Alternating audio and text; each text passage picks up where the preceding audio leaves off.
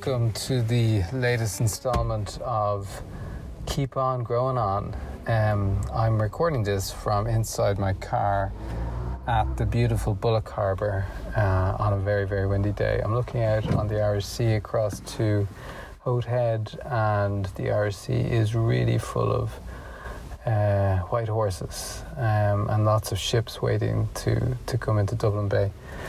It's been really windy over the last few days, and I'm kind of wondering, I wanted to see, is this normal? Is it normally this windy in the summer?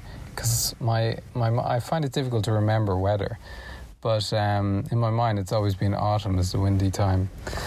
And so I had a look, and I saw that in fact July is statistically the calmest time of the year, so it shouldn't be like this. And maybe this is climate change, but maybe these things take longer to work out. But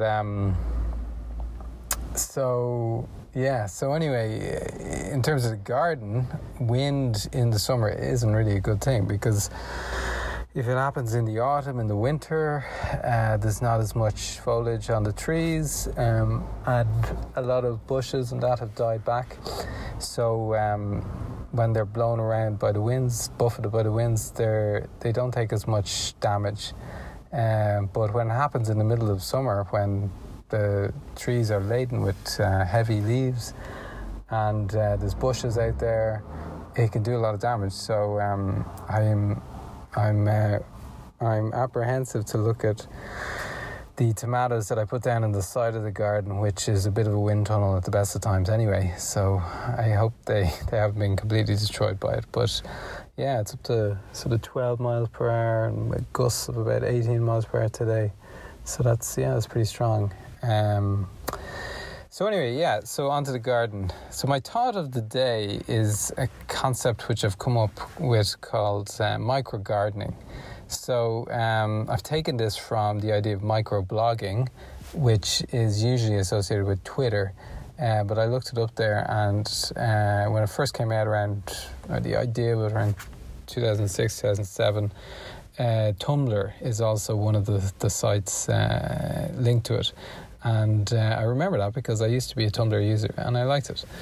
So in the context of gardening, I see micro-gardening, typically with gardening for me, and I think for a lot of people, it's a bit of a, it's a long process. You might say, okay, what are we doing for the weekend? You come up with a plan in your mind, you might set it down on paper, and then you go at it, and it takes a couple of hours and a good bit of effort. But often we don't have that time. I don't have that time at the moment, so I can't do that. So I've taken to basically just doing things. So you just go out for 5 minutes, and you there goes a motorbike. And anyway, you go out for your 5 minutes, and you just do something, and then you go back in and you do something else. So it cuts through all the procrastination, and it makes maybe it more kind of about the act of it, and not so sort of what would you say, like cognitive, or you're thinking about it too much. So I'm interested to see how, like, a summer of this, it hasn't all been like this, but a lot of it has.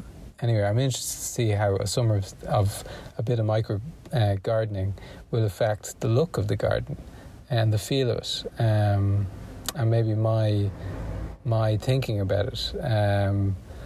It could all be a total disaster, that I'll end up making lots of really bad decisions. But on the other hand, I do feel that you can spend a lot of time thinking about the garden, and often you're better off just doing things because time passes by and then you miss your opportunity, and that's a big part of gardening.